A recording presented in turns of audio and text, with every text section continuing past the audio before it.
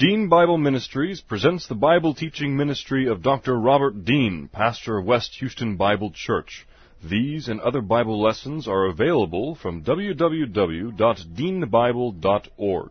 Now let's listen to our lesson from God's Word, the Bible. How shall a young man cleanse his way? By taking heed thereto according to thy word. Thy word have I hid in my heart, that I might not sin against thee. Thy word is a lamp unto my feet, and a light unto my path. Jesus prayed to the Father, sanctify them in truth. Thy word is truth. For the grass withers and the flower fades, but the word of our God shall stand forever. Before we get started tonight, we'll have a few moments of silent prayer to make sure that we're in fellowship, make sure that we're ready to focus, concentrate, put aside all of those worries and fears and concerns about the instability of the cosmic system. Folks, it's been unstable all along. It's not going to get any more stable. Let's just relax, watch it, enjoy it. We know who's going to win. Okay? So we can just watch what the Lord's going to do, and He's going to take care of us. So let's bow our heads together, and after a few moments, I'll open in prayer. Let's pray.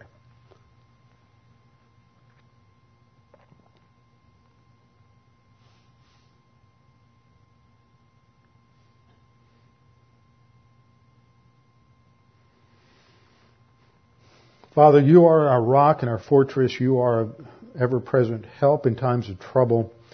And we know that no matter what circumstances or situations we face in life, either individually, as a group, as a nation, as a body of Christ, we know that you are in control of history and that you have declared the end from the beginning.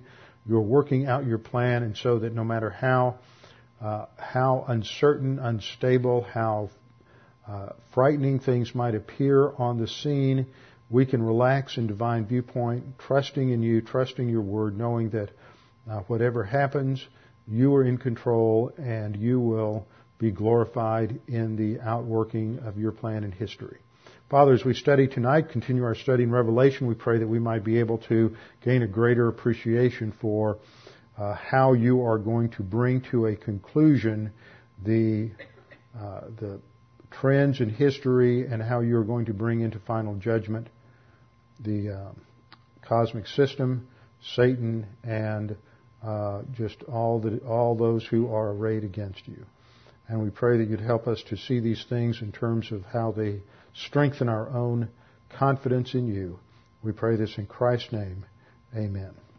For those of you who have been here on Tuesday night for a while and may not have gotten the announcement, I switched our normal Tuesday night King study with Sunday morning, so that we're now studying Elijah on Sunday morning, and we're in Revelation chapter 11 on Tuesday night now, continuing our study of Revelation. So you might want to turn there, although it will primarily focus on Zechariah 3 and 4 tonight, but we'll be all over the Old Testament and New Testament as we work our way through Revelation 11.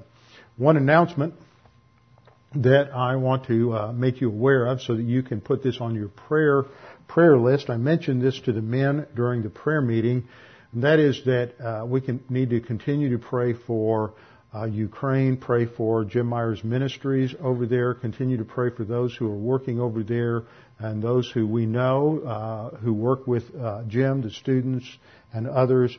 I received an email from Igor Smolyar on I think it was Sunday afternoon, and he stated that things are going well with them. He needs a lot of prayer for Yulia and I think, what's the little girl's name? Daniel's the boy, and I can't remember the little girl, but they're sick. And the whole family's been down with the flu the whole month of February. He said they couldn't even get out of the house. But he said they couldn't get their money out of the bank because the banks are insolvent. And there's in fact, a couple of the articles I read today, the writers expressed somewhat surprised that there wasn't any civil unrest in Ukraine due to what's been going on. There were lines outside the banks yesterday, people trying to get their money out, couldn't get their money out. I noticed a number of problems when I was there in January. Just went, that's kind of odd. Normally you could go to an ATM machine there and get 1,000 or 2,000 hryvnia out as options. Now they wouldn't let you take out more than 2 or 3. I talked to Mark Perkins, he said a lot of the little cash places that you have, the kiosks where you can exchange dollars for hryvnia, are closed. Just hard to get money, hard to get cash there. And they're in a real economic meltdown in Ukraine, and that has implications not just personally for the people we know that are there, but also internationally because of their position on the southwestern flank of Russia, and the way Russia continues to has historically depended on them as a buffer. I'm getting a lot of feedback, and are you playing with the sound back there, Laura? I'm quiet? Okay. I've been accused of a lot of things. That wasn't one of them. So anyway, we need to keep them in your prayers. Those kinds of things can have a tremendous ripple effect. Okay, we've been studying in our study of Revelation chapter 3 the transition period that occurs between Revelation 10 and Revelation 14.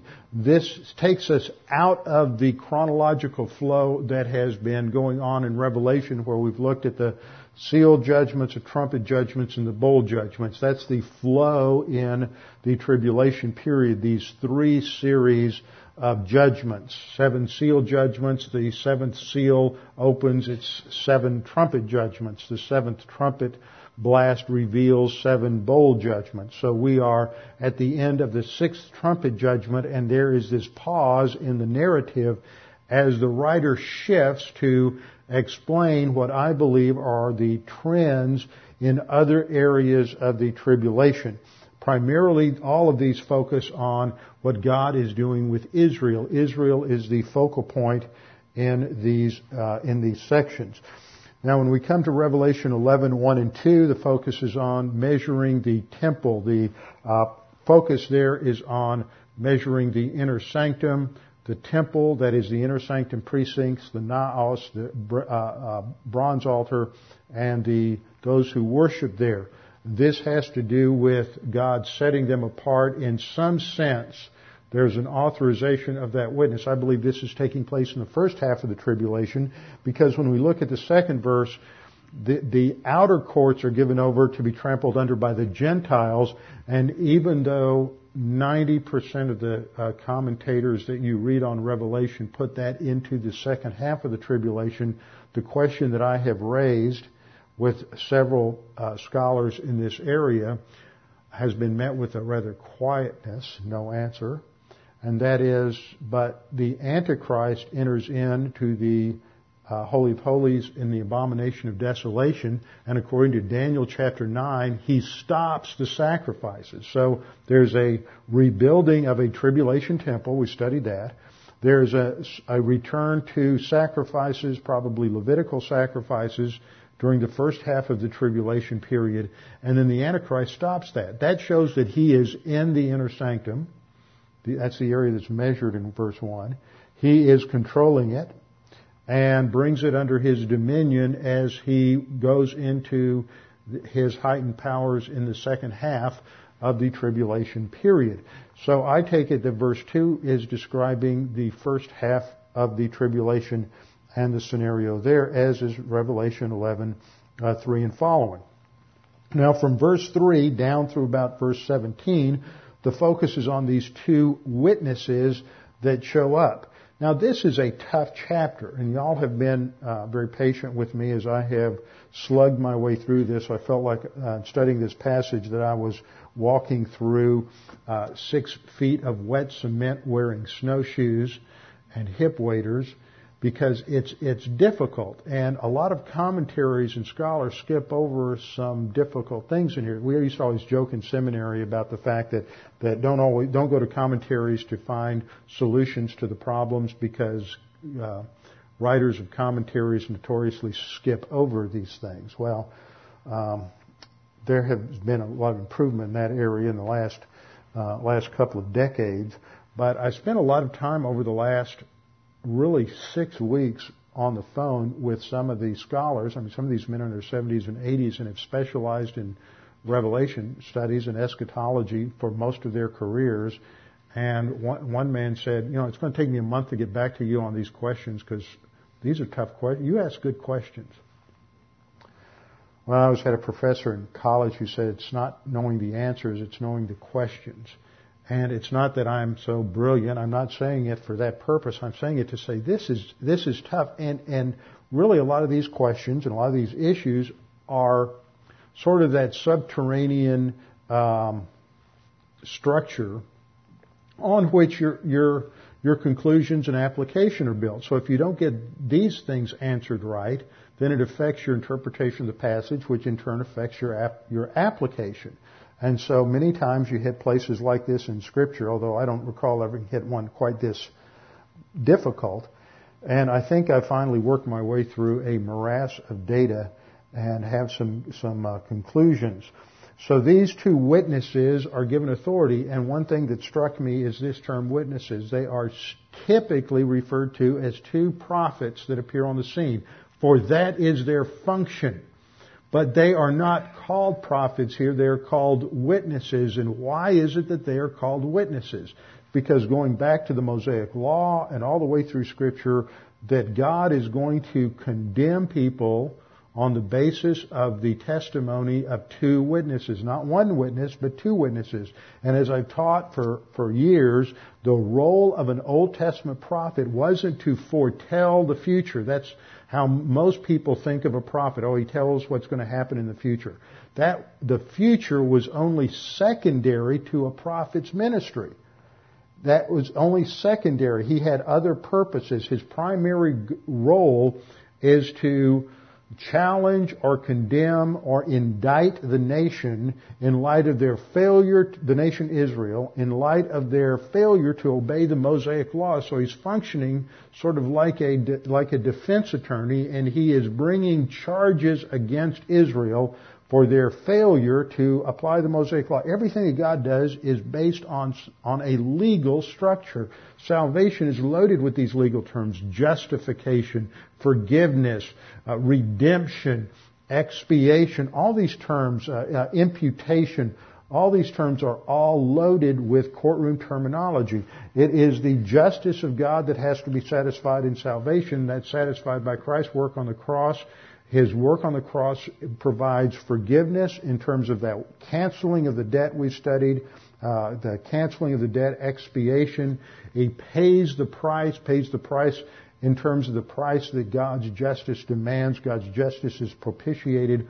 All of these terms come out of legal context. We confess our sins. Confession is a legal term. So everything that God does is grounded in law. Now, why is that so important? Well, let me tie a lot of things together. There's a flag up here tonight. For those of you who weren't here Sunday morning, that flag was the first flag of the Republic of Texas. The Republic of Texas was established on March the 2nd, 1836, which was celebrated yesterday. Actually, the vote occurred on March the 2nd, but it took till March the 4th for everybody at the convention to sign the Declaration of Independence for Texas, so we can celebrate for 48 hours, March 2nd, 3rd, and 4th, the independence of Texas. Now, the issue in the independence of Texas relates to what I've just been talking about in terms of law. As a believer, as we go to the Scripture, what we see is what God does in the way He deals with man from the very beginning of creation, before there's ever any sin, is He operates on the rule of law. He is the lawgiver. He establishes that, but He doesn't operate outside of law. He is setting, one of the many things that are accomplished by that, He is setting an example in the fact that God rules in the affairs of men on the basis of His own law, which is revealed to man. And this is given in these legal contracts, which we call covenants. And the first covenant's the creation covenant. Second covenant's the revision of that in the Adamic covenant after the fall in Genesis chapter 3, and then the Noahic covenant after the flood. And we studied all those covenants, but God works with man on the basis of these revealed standards, and within those revealed standards, He reveals what the penalties, what the consequences are, and what the blessings will be for obedience, what the penalties will be for disobedience, and the blessings for obedience. And he establishes that principle that we are to be ruled by law and not by people, not by men. This is often lost because fallen man does not like to operate on the basis of law. When men get too much power, it corrupts them. And because they are already corrupted internally by a sin nature. And so when this nation, the United States of America, was founded in 1776, one of the issues that characterized this nation was that they were a nation based on law. And a lot of people don't understand what that means anymore, that we are a nation based on law. That means that our ultimate allegiance is to the Constitution of the United States, not to the President, not to the Congress, not to the judiciary, but to the Constitution. The Constitution is the ruling authority over man. This has its roots coming out of a long evolutionary process within the stream of British or English law. And back in the 17th century, there was a very famous work done by Samuel Rutherford called Lex Rex. The law is king. The king is not over the law, but the king is to implement the law, and the king is to rule under the law. This is demonstrated all the way through the Old Testament. The prophet, as the representative of God, was the one who anointed the king. It was Samuel who anointed Saul. It was Samuel who anointed David. The king is under the authority of law. Law comes from God. God is a lawgiver, and even God submits himself or limits himself to these contractual obligations called law. Now, the folks that were coming into Texas, the mostly Anglo-Saxons that were coming into Texas, came out, were for the most part, although there were a few exceptions, for the most part, they came out of a stream of immigration that started about 100 years earlier, coming out of Ireland and Scotland, and they became known as, they were usually referred to as Scots-Irish Presbyterians. And so they brought with them a way of thinking that was shaped by their theology. They were not referred to as Scots-Irish farmers or Scots-Irish merchants or anything else. They were referred to as Scots-Irish Presbyterians. And they brought with them this way of thinking about government that was shaped by the Calvinism of their Presbyterian theology.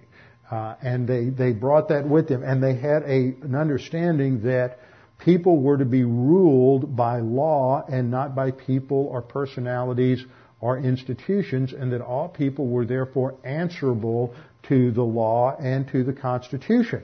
And the United States is founded on that principle, so that we are answerable to a Constitution, a body of law, and that within that body of law there is a framework for changing it correctly or legally, and it is not to be changed illegitimately by activist judges and activist courts or an activist Supreme Court, because they can't get their way through the votes of representatives. And see, because you've got a number of people who are extremely frustrated in this country because they can't get their way, they have sought to implement it through these decisions of the judiciary rather than through the constitutionally ordained process.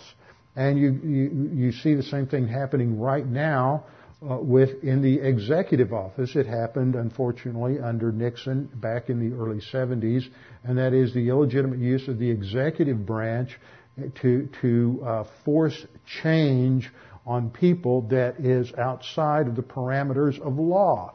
So you always have problems with human beings who are fallen creatures who want to step outside of the framework of law in order to institute their own agenda. And that's what happened in Mexico in the 1830s. In the late 1820s, Santa Anna became the elected president of Mexico, and one of the first things he did was he threw out the Constitution, Mexican Constitution of 1824. See, that exemplified the foundational principle of man to do what he wants to do and to do away with law, to act in autonomy. And so what happens in Texas is you have a body of settlers, and it didn't just involve Anglo-Saxons. There were numerous other groups, including a number of Mexicans and Mexican citizens who were here, who had come up from Mexico, who recognized the pure arbitrariness of Santa Anna's decision. And so you can't have a successful society, you can't have a stable society, you can't have a prosperous society unless it is under the authority of a stable authority, which must be the law. It can't be subject to the whims of different elections and different people. And so what made Texas unique in their revolution, their independence against Mexico, is the same thing that made the United States unique, and that was the overthrow of a tyrannical government that had refused to subordinate itself to the law of the land. It was a rejection of the real authority, which was law. And when the government rejected the law, which was supposed to be its authority, then that put it in an illegitimate position. This is exactly what had happened earlier with the King of England, putting himself in an illegitimate position, which necessitated a rejection and a dissolution of that union. And so that is what gave birth to Texas. Now, we live some 180 or 75, something like that, years later. And the problem is that we have a couple of generations now who have grown up who have not been properly educated or trained in the public school system to understand what it means to live in a nation that is ruled by law.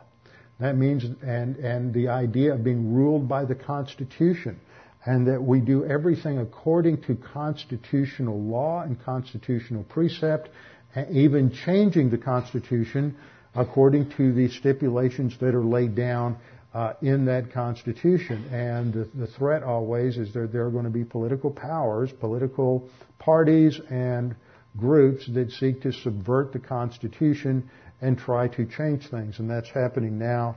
And so we need to pray that God would certainly rescue us from the trends of tyrants. And I don't think that's restricted to any one political party, because I see that a lot of politicians on both sides of the aisle have lost sight of what it means to be constitutional. In fact, there's at least 10 states right now who have passed or in the process of passing legislation authorizing some sort of separation from the federal government because the federal government is violating both the 9th and 10th Amendments. We live in interesting times. But the principle that we get from the Bible is the rule of law. And that rule of law comes from God. So God is going to have these two witnesses, and these two witnesses are going to be there to bring about God's judgment and condemnation against the illegitimate rule and the illegitimate authority of the Antichrist, the first beast who was introduced in verse 7 of this chapter for the first time. So God is going to give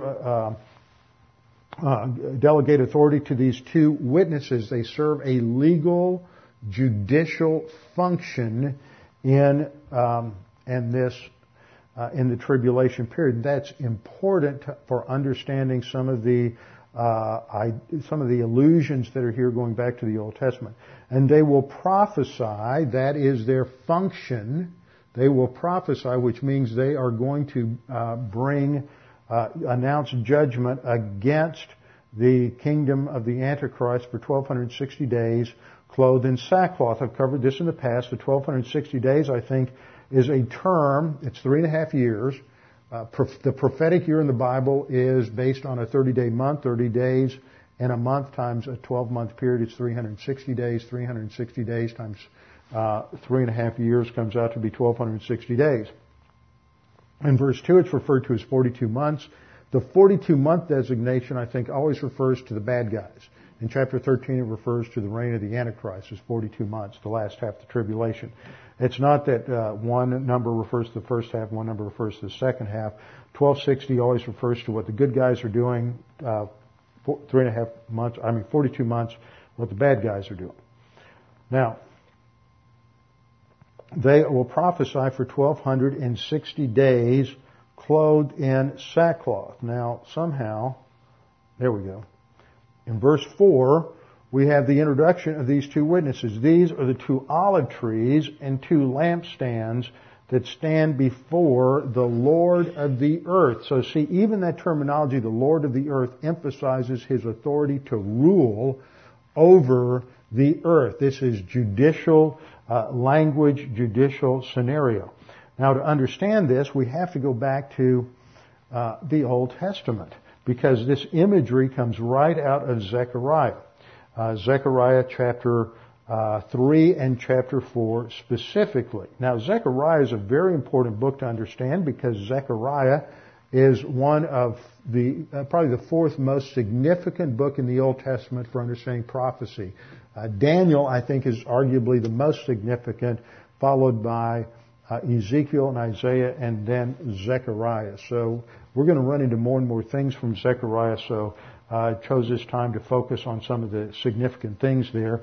And the issue in Zechariah is God remembers, and God remembers Israel. This is why we study prophecy. A lot of people wonder, why in the world we study prophecy? We're not even going to be in the tribulation. Let's worry about something more important. Well, we have to remember that prophecy in the Bible was never given to satisfy our curiosity about the future.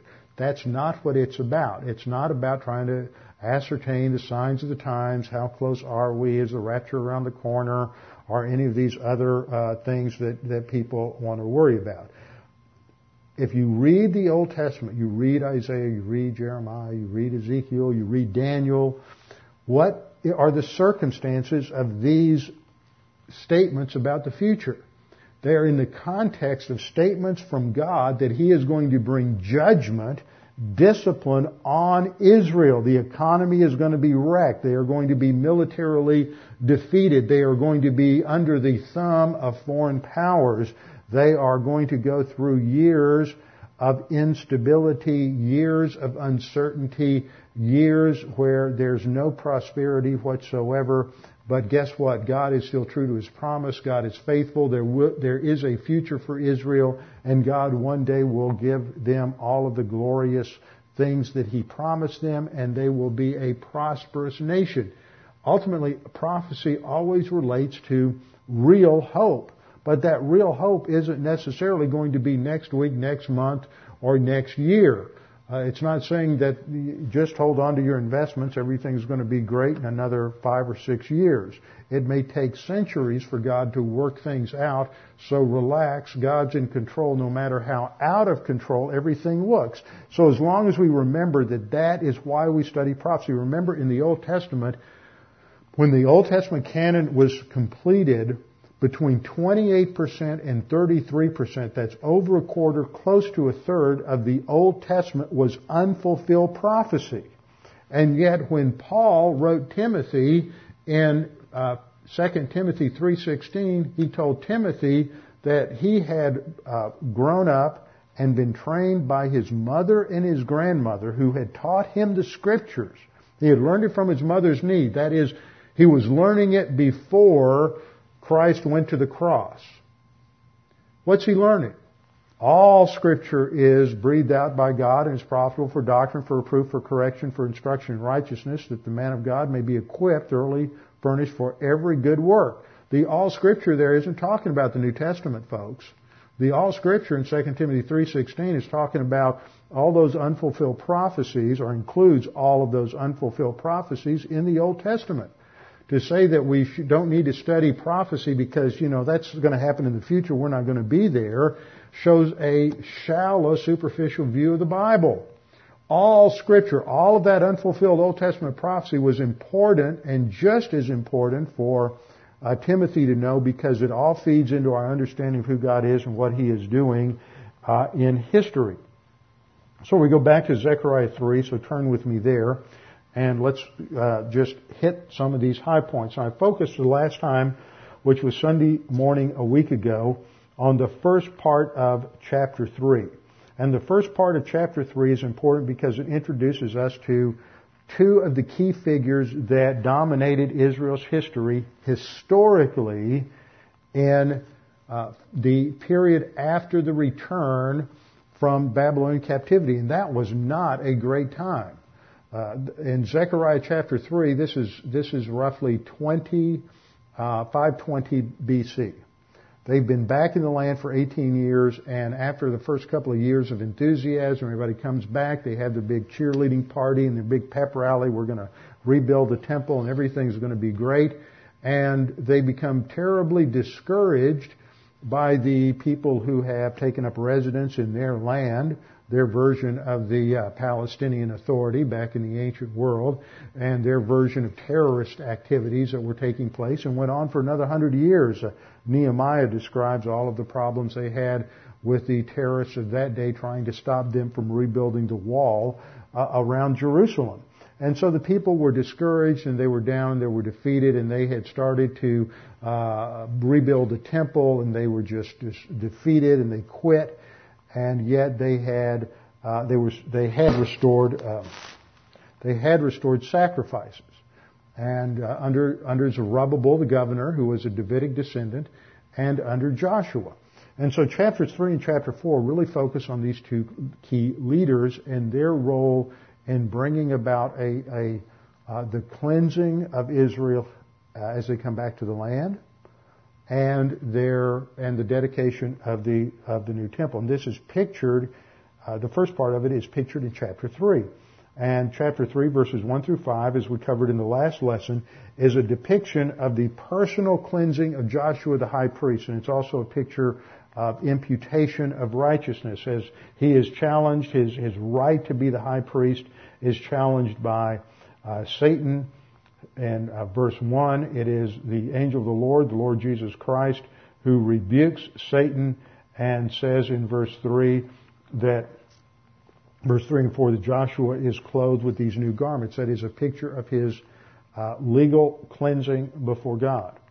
Now what happens in verses 6 through 10 is a picture of the future cleansing. We move from history to prophecy. The picture of the future cleansing that will come to Israel when God finally delivers them. This is then it's directing their attention away from their current situation to a situation that is still in the future. So for them it was at least 2,500 years away, and is probably even more. So in verse 6 we read, "And the angel of the Lord admonished Joshua, saying, Thus says the Lord of hosts, if you will walk in my ways, if you will perform my service, then you will also govern my house and also have charge of my courts," that's the temple area, "and I will grant you free access among those who are standing there." And so this is the result of his being cleansed. He can now serve the Lord. Something that I've been emphasizing in Hebrew study is that we have to properly approach the Lord in worship, and we are saved to serve Him. And then in verse 8 we read, "Now listen, Joshua the high priest, you and your friends who are sitting in front of you. Indeed, there are men who are a symbol, for behold, I'm going to bring in my servant the branch." Now we're transitioning to the future. The term, the branch, my servant the branch, is a messianic term. So now we're shifting gears to the future. He's telling Joshua, I will eventually bring in my servant, the branch. And this is a term that is used in a number of passages for the Messiah. It indicates that he is a descendant of David in passages such as Isaiah 11:1, Jeremiah 23:5. These are passages that relate to this same concept. And then in verse 9 he says, "For behold, the stone that I have set before Joshua, on one stone are 7 eyes." And this is a term that again is a term relating to the Messiah, the idea of a stone. He is the chief cornerstone. We read that in a number of passages as well. And the fact that he has 7 eyes represents his omniscience, and therefore he will be worthy to reign.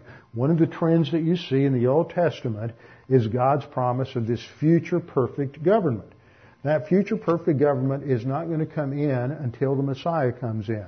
It's not going to come in through communism, socialism, capitalism even, because no human being can do it. Everybody wants to try to bring in some utopic state, solve the ills of poverty, solve this problem, that problem, bring in universal health care. Somehow everything's going to be rosy, and it's not, because we're all rotten sinners and we're living in a fallen world. And no government can solve these problems, and it's not the role of government to solve these problems. It's the role of people, individuals, to handle these situations on the basis of their own responsibility. That's the first divine institution. The role of government is to restrain evil. It is not to solve all the problems in the earth. That was not the basis and reason for government on the basis of the Noahic covenant, which establishes human government. It is to protect the nation from criminality within and from foreign enemies on the outside.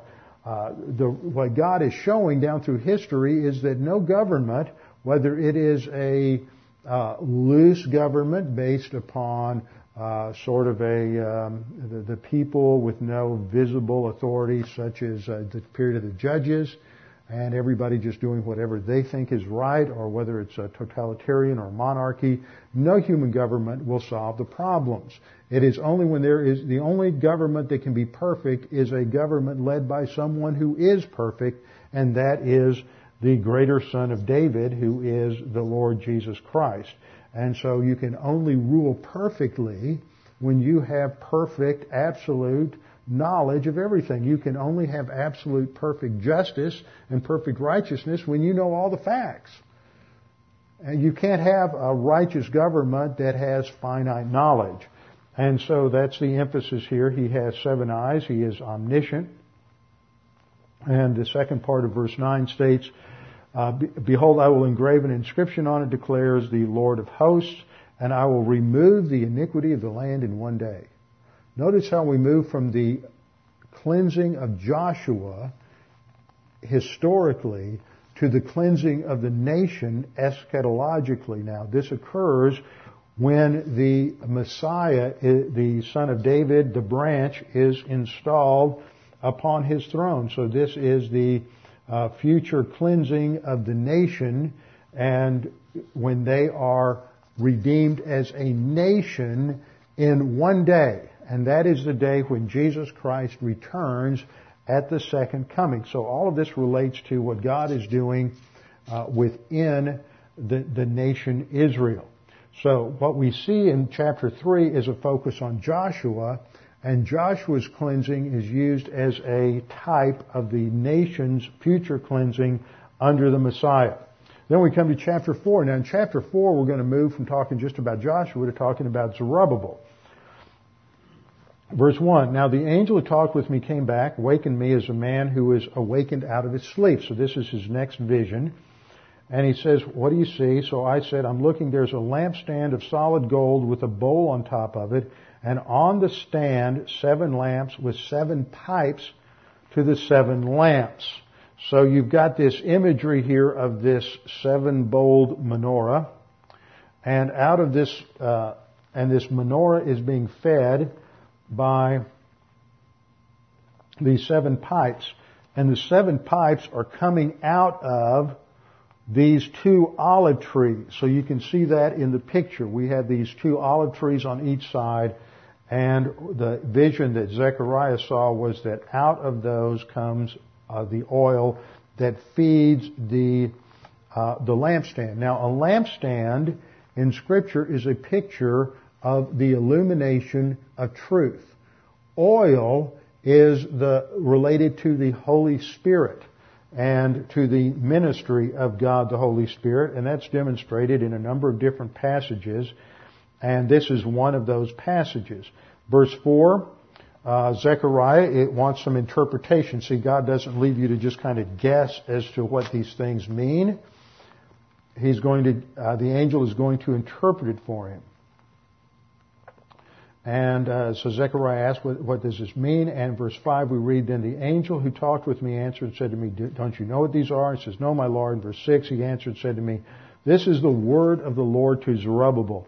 Not by might, not by power, but by my Spirit, says the Lord of hosts.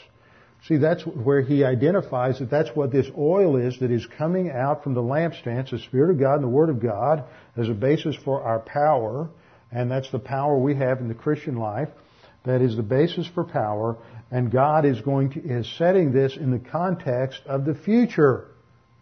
This isn't talking about what was fulfilled historically in Zechariah's time.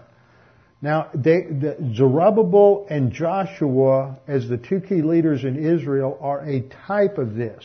The ultimate fulfillment is in the millennial kingdom, and what's going to happen when Jesus returns? Anybody remember what's he going to inaugurate? The new covenant. And what does the new covenant involve? He is going to put my Spirit in your heart, and nobody's going to need to teach their neighbor again. See, there is going to be this radical shift in that millennial dispensation that is predicated on the power of God the Holy Spirit. And so the endowment of the Holy Spirit, that temporary empowerment of the Holy Spirit for the prophets and some of the leaders of Israel in the Old Testament, is merely a foretaste of the future millennium. What's happening with believers in the church age today and our relationship to the Holy Spirit in terms of the indwelling and the filling of God the Holy Spirit is also merely a foretaste or foreshadowing of that role of the Holy Spirit when you get into the millennial kingdom. Because when that unique ministry of the Holy Spirit in the new covenant ministry occurs, it is going to provide a transformation and a knowledge such that, as Jeremiah says, that one man's not going to need to teach another. You know, I'm going to be out of a job. Everybody will know inherently and intuitively, every regenerate person through the Holy Spirit will know the Word of God and understand the revelation of God. And so that's what this is describing, is this future empowerment by the Holy Spirit as indicated by the oil. So, question. Anything in here related to the sacrifices? No. The reason I bring that up is because one of the views out there is that what's significant about, and this is one of those things you take hours to track down, is the claim that the ministry of Joshua and Zerubbabel was to reinstitute the sacrifices after the nation returned from Israel. But that's only mentioned in Ezra chapter 3. That occurred in 536 BC when Zerubbabel and Joshua brought the first group back from Babylon. It was about 50,000. And Ezra chapter 3 describes the Feast of the Tabernacles, which occurs in the fall of the year, and when they rebuilt and inaugurated and cleansed the bronze altar and reinstated sacrifices. But that's not what's in Zechariah. Zechariah doesn't even touch on that. Now you say, okay, you've lost me. Why are we talking about this? Because in Revelation chapter 11, verse 4, there's this connection identifying these two witnesses as the two olive trees and the two lampstands that stand before the Lord of the earth. So to understand the role and ministry of those two men, these two witnesses that are going to appear at in the future, in the tribulation period, the writer of Revelation identifies them, compares their ministry with these two witnesses in Zechariah 3. But nothing in Zechariah 3 says anything about sacrifices. What does it talk about? It talks about the Holy Spirit. It talks about that which energizes their ministry, and it is the Spirit of God. Now, that brings up the question that's at the top of the slide, and that is, who are these two witnesses? Who are the two witnesses? And there are a couple of different suggestions that have been made over the years in terms of identifying who these two witnesses are.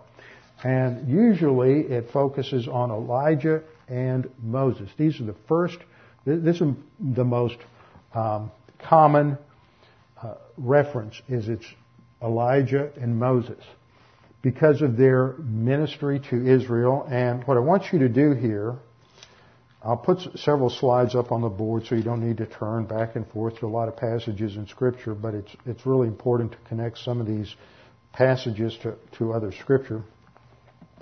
What happens in verse 6 is that there is a description of their ministry. They have the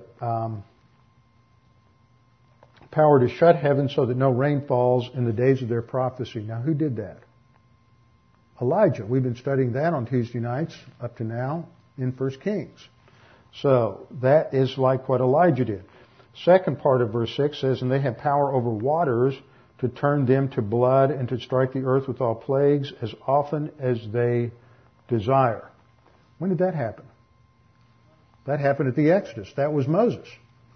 So what they do is similar to what Elijah did and what Moses did. Their ministry is clearly related to this temple, and it's related to Jerusalem back in verse 2, the holy city, and then later on we'll see that it's involved with the great city, which spiritually is called Sodom and Egypt in verse 8, where also our Lord was crucified. That was in Jerusalem. So their ministry functions out of Jerusalem. So obviously they're Jewish. They relate to Jerusalem. Their role is as prophets. It's got to be Moses and Elijah. Now there's another candidate for this role, and that is Enoch. The reason Enoch is mentioned, Enoch was one of the antediluvian believers in the line of Seth, and he actually his son was Methuselah, who was the oldest man in the Old Testament. I believe he lived to be 969 years old. But Methuselah, even though he was the oldest man in the Bible, he died before his father did. Because Enoch never died. The Bible says that he walked with God and he was not, for God took him. He had such a close relationship with God, he never went through physical death, at least that which was observed. Now, I believe he did have to go through a transformation because he's going to go from planet Earth to where? Where did he go? He went to Hades. He went to Abraham's bosom because until the Lord rose from the dead as the first fruits of resurrection, nobody received a glorified resurrected body. So everybody in the Old Testament who dies went to Abraham's bosom, and they had a temporary body of some sort, and that's indicated by the story about Lazarus and the rich man in Luke, where Lazarus died, the beggar dies, goes to Abraham's bosom, the rich man died and went to torments, and he calls out to Father Abraham, please touch your finger in the water and put it on my tongue because I'm in so much pain. All of these terms indicate some sort of physical property there, so there's some sort of interim body that these Old Testament saints had, but it's not a glorified resurrected body yet. They don't get that because until Jesus Christ rose from the dead as the first fruits. I don't think it's going to be Enoch because Enoch wasn't Jewish. This is clearly a Jewish ministry. I do think that an argument is presented that holds water for Elijah and for Moses, but even that has problems. Now, this is based on a number of passages that we run into in the Old Testament. The very last chapter of the Old Testament makes an extremely significant prophecy related to Elijah. Related to Elijah. Let me skip ahead here. Malachi 4:5 says, behold, I am going to send you Elijah the prophet before the coming of the great and terrible day of the Lord. Now that term, great and terrible day of the Lord, is a term we have not done a detailed analysis of yet. It is roughly at the broadest level, the term day of the Lord is a term that describes a judgment of God upon man. It is used a couple of times to refer to historic judgments that came upon Israel, and it is used mostly to refer to events in the tribulation period. Sometimes it's a broader reference. Sometimes, usually when it's referred to as the great and terrible day of the Lord, it may be simply the final part of the battle, the campaign of Armageddon, the second coming of the Lord Jesus Christ. It may be an allusion to the bowl judgment period itself, which would be the second half of the tribulation, but it is clearly in that latter part of the 7 years of the tribulation period.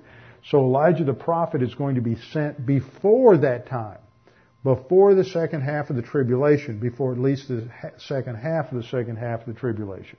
And what is he going to do? He is going to restore. That's the Hebrew word shuv, which means to turn. Sometimes it's translated repent. It simply means to turn or change your mind, change direction. And this is the term that you have again and again and again and again and again all the way through the Mosaic Law, that when people have rejected God or they've gotten into idolatry, that the nation will need to turn to God. Again and again, this is the word that is used. And so to understand Malachi 4:5, you have to understand the challenge of the whole Mosaic Law, that God is calling upon the nation to turn to Him. And so it is going to be the function of Elijah to come before the great and terrible day of the Lord, and he will turn the hearts of their fathers to their children and the hearts of the children to their fathers, so that I will not come and smite their land with a curse. It seems to me that there's going to be something of a smiting of the land during the last half of the tribulation period. Also, the terminology, turning the hearts of the fathers to the children and the children to the fathers, is terminology that reflects the unique aspects of the regeneration associated with the new covenant. That God is going to put a clean heart in them. Now, Elijah doesn't do that. Let me suggest that. Elijah does not do that. The Messiah does that when he inaugurates the new covenant at the second coming. Well, wait a minute. This says that it's Elijah who does it. Well, I think that there's an element of grammar related to various verbs, not just individual verbs, but related to verbs, various tenses, that you have like you're familiar with a present tense that's a continuous present. You're also familiar with a present tense that's a future present. Even though it's stated in the present tense, it's referring to an event in the future because it is so certain in its occurrence that it is referred to in the present tense. There is also a way of using a present tense, a future tense, an aorist tense called an inceptive aorist or future. Actually, in no grammar is there an inceptive future, but I don't know why not. Inceptive is simply a fancy grammatical term for beginning. And an inceptive tense is translated, he began to do something. He will begin to do something. And I think that's how this should be translated, is that Elijah doesn't fully restore this, but it is the ministry of these witnesses to begin that restoration process that culminates in the national turning of Israel to their Messiah, which occurs at the end of the tribulation period. Now, there will be hundreds of thousands, maybe even millions of Jews that become saved during the tribulation period. But the nation as a corporate whole doesn't make that final turning to God until the end of the tribulation period. And Elijah is going to show up on the scene, and he is going to be instrumental in this, and he shows up before the coming of the great and terrible day of the Lord. So he's going to show up before the Messiah literally returns to the earth. But how are we to understand this Elijah? Is this literal Elijah? Is Elijah going to be brought back to life and given a physical mortal body again, one that can be killed? Because that's what's going to happen, is the Antichrist, the beast out of the abyss, is going to kill him. And the other witness, is this going to be a physical bodily resurrection or resuscitation of Elijah? Or is this going to be someone who is just so similar to Elijah in his makeup that he carries out the same function as Elijah? And this is one of the great conundrums we have to try to figure out in Scripture. In Luke chapter 1, God announces to Zechariah, a priest who is serving in the temple, that his wife, who has been barren to that point, his wife's name's Elizabeth, that she is going to become pregnant and have a child. This is great news for for Zechariah, because they've been trying, but there's something unique about this son that they're going to have. And Gabriel announces this to Zechariah. In verse 16 of Luke 1, he says, "And he will turn many of the sons of Israel back to the Lord their God." Notice that turn terminology. Right out of Malachi. But it's not just out of Malachi 4. He's going to make a statement that's also out of Malachi chapter 3. He says, "It is he," that is, it's your son, "who will go as a forerunner." Actually, the word forerunner is not in the text. It's not in the Greek of Luke chapter 1. And so just skip it. He will go before him.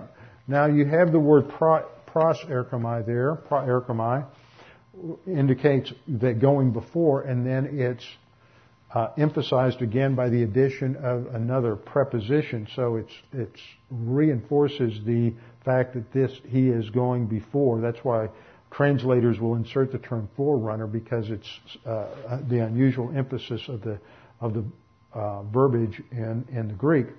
He will go as a forerunner before him. How? In the spirit and power of Elijah. Now in the Greek, you have the preposition in, which often indicates instrumentality, and I think it does here. You have in plus the dative of pneuma, meaning spirit, and then dunamos for power. But there's no repetition of the article with power. So that's a grammatical construction that's referred to as a hendiadys. That's when you have a preposition or an article and two nouns that are linked together by a conjunction, and the two nouns are closely related. It's not a Granville-Sharp rule, but they should be understood as where one is a noun and one functions as an adjective. So he is saying basically he will go forth in the spiritual power of Elijah. That's how you translate a hendiadys. And then what does he say? To turn the hearts of the fathers back to the children. So that's his mission. His mission isn't to oppose the Antichrist. His mission is to bring about national regeneration in Israel. And it is a quote from our passage there in Malachi chapter 4, that he is going to, 4 verse 6, the last verse of the Old Testament, he will turn the hearts of the fathers back to the children. Then he says, and the disobedient to the attitude of the righteous, so as to what? To make ready a people prepared for the Lord. Now, if you're in Malachi chapter 3, verse 1, is a key Old Testament passage that is quoted in various places in the New Testament, Matthew 11:10 and Mark 1, 2, and 3, and Luke 1:76, describing the role and the mission of John the Baptist. And Malachi 3:1 states, "Behold, I send my messenger, and he will prepare the way before me, and the Lord whom you seek will suddenly come to his temple. Even the messenger of the covenant in whom you delight, behold, he is coming, says the Lord of hosts. But who can endure the day of his coming?" That's second coming terminology, except for the first part. "Behold, I send my messenger, and he will prepare the way before me."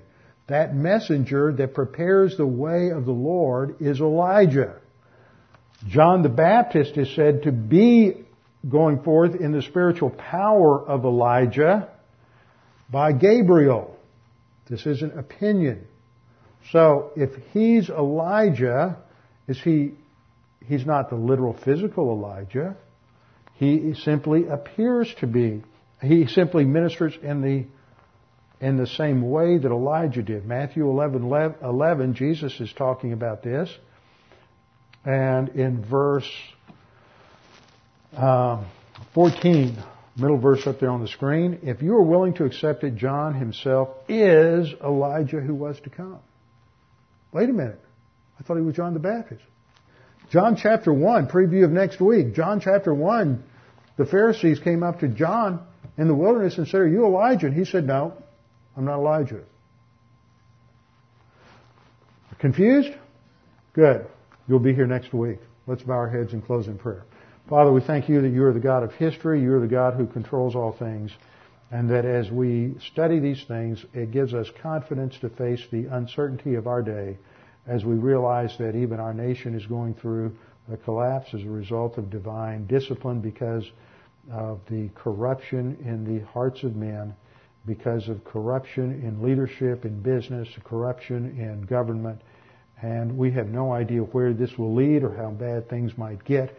But when we put our eyes on the details of life, it is easy for us to become discouraged and to become depressed. But we ought not, because you are in control, and we should never be upset because the world acts like the world. Instead, we should rejoice because we see that the world is exactly as you have described it, and the only hope is not in government, the only hope is not in political parties, the only hope is in the Lord Jesus Christ and your plan. And this drives us more and more to a study of your word, that we might be strengthened and empowered by your word and your spirit. And we pray that we may not lose sight of this. In Jesus' name, amen.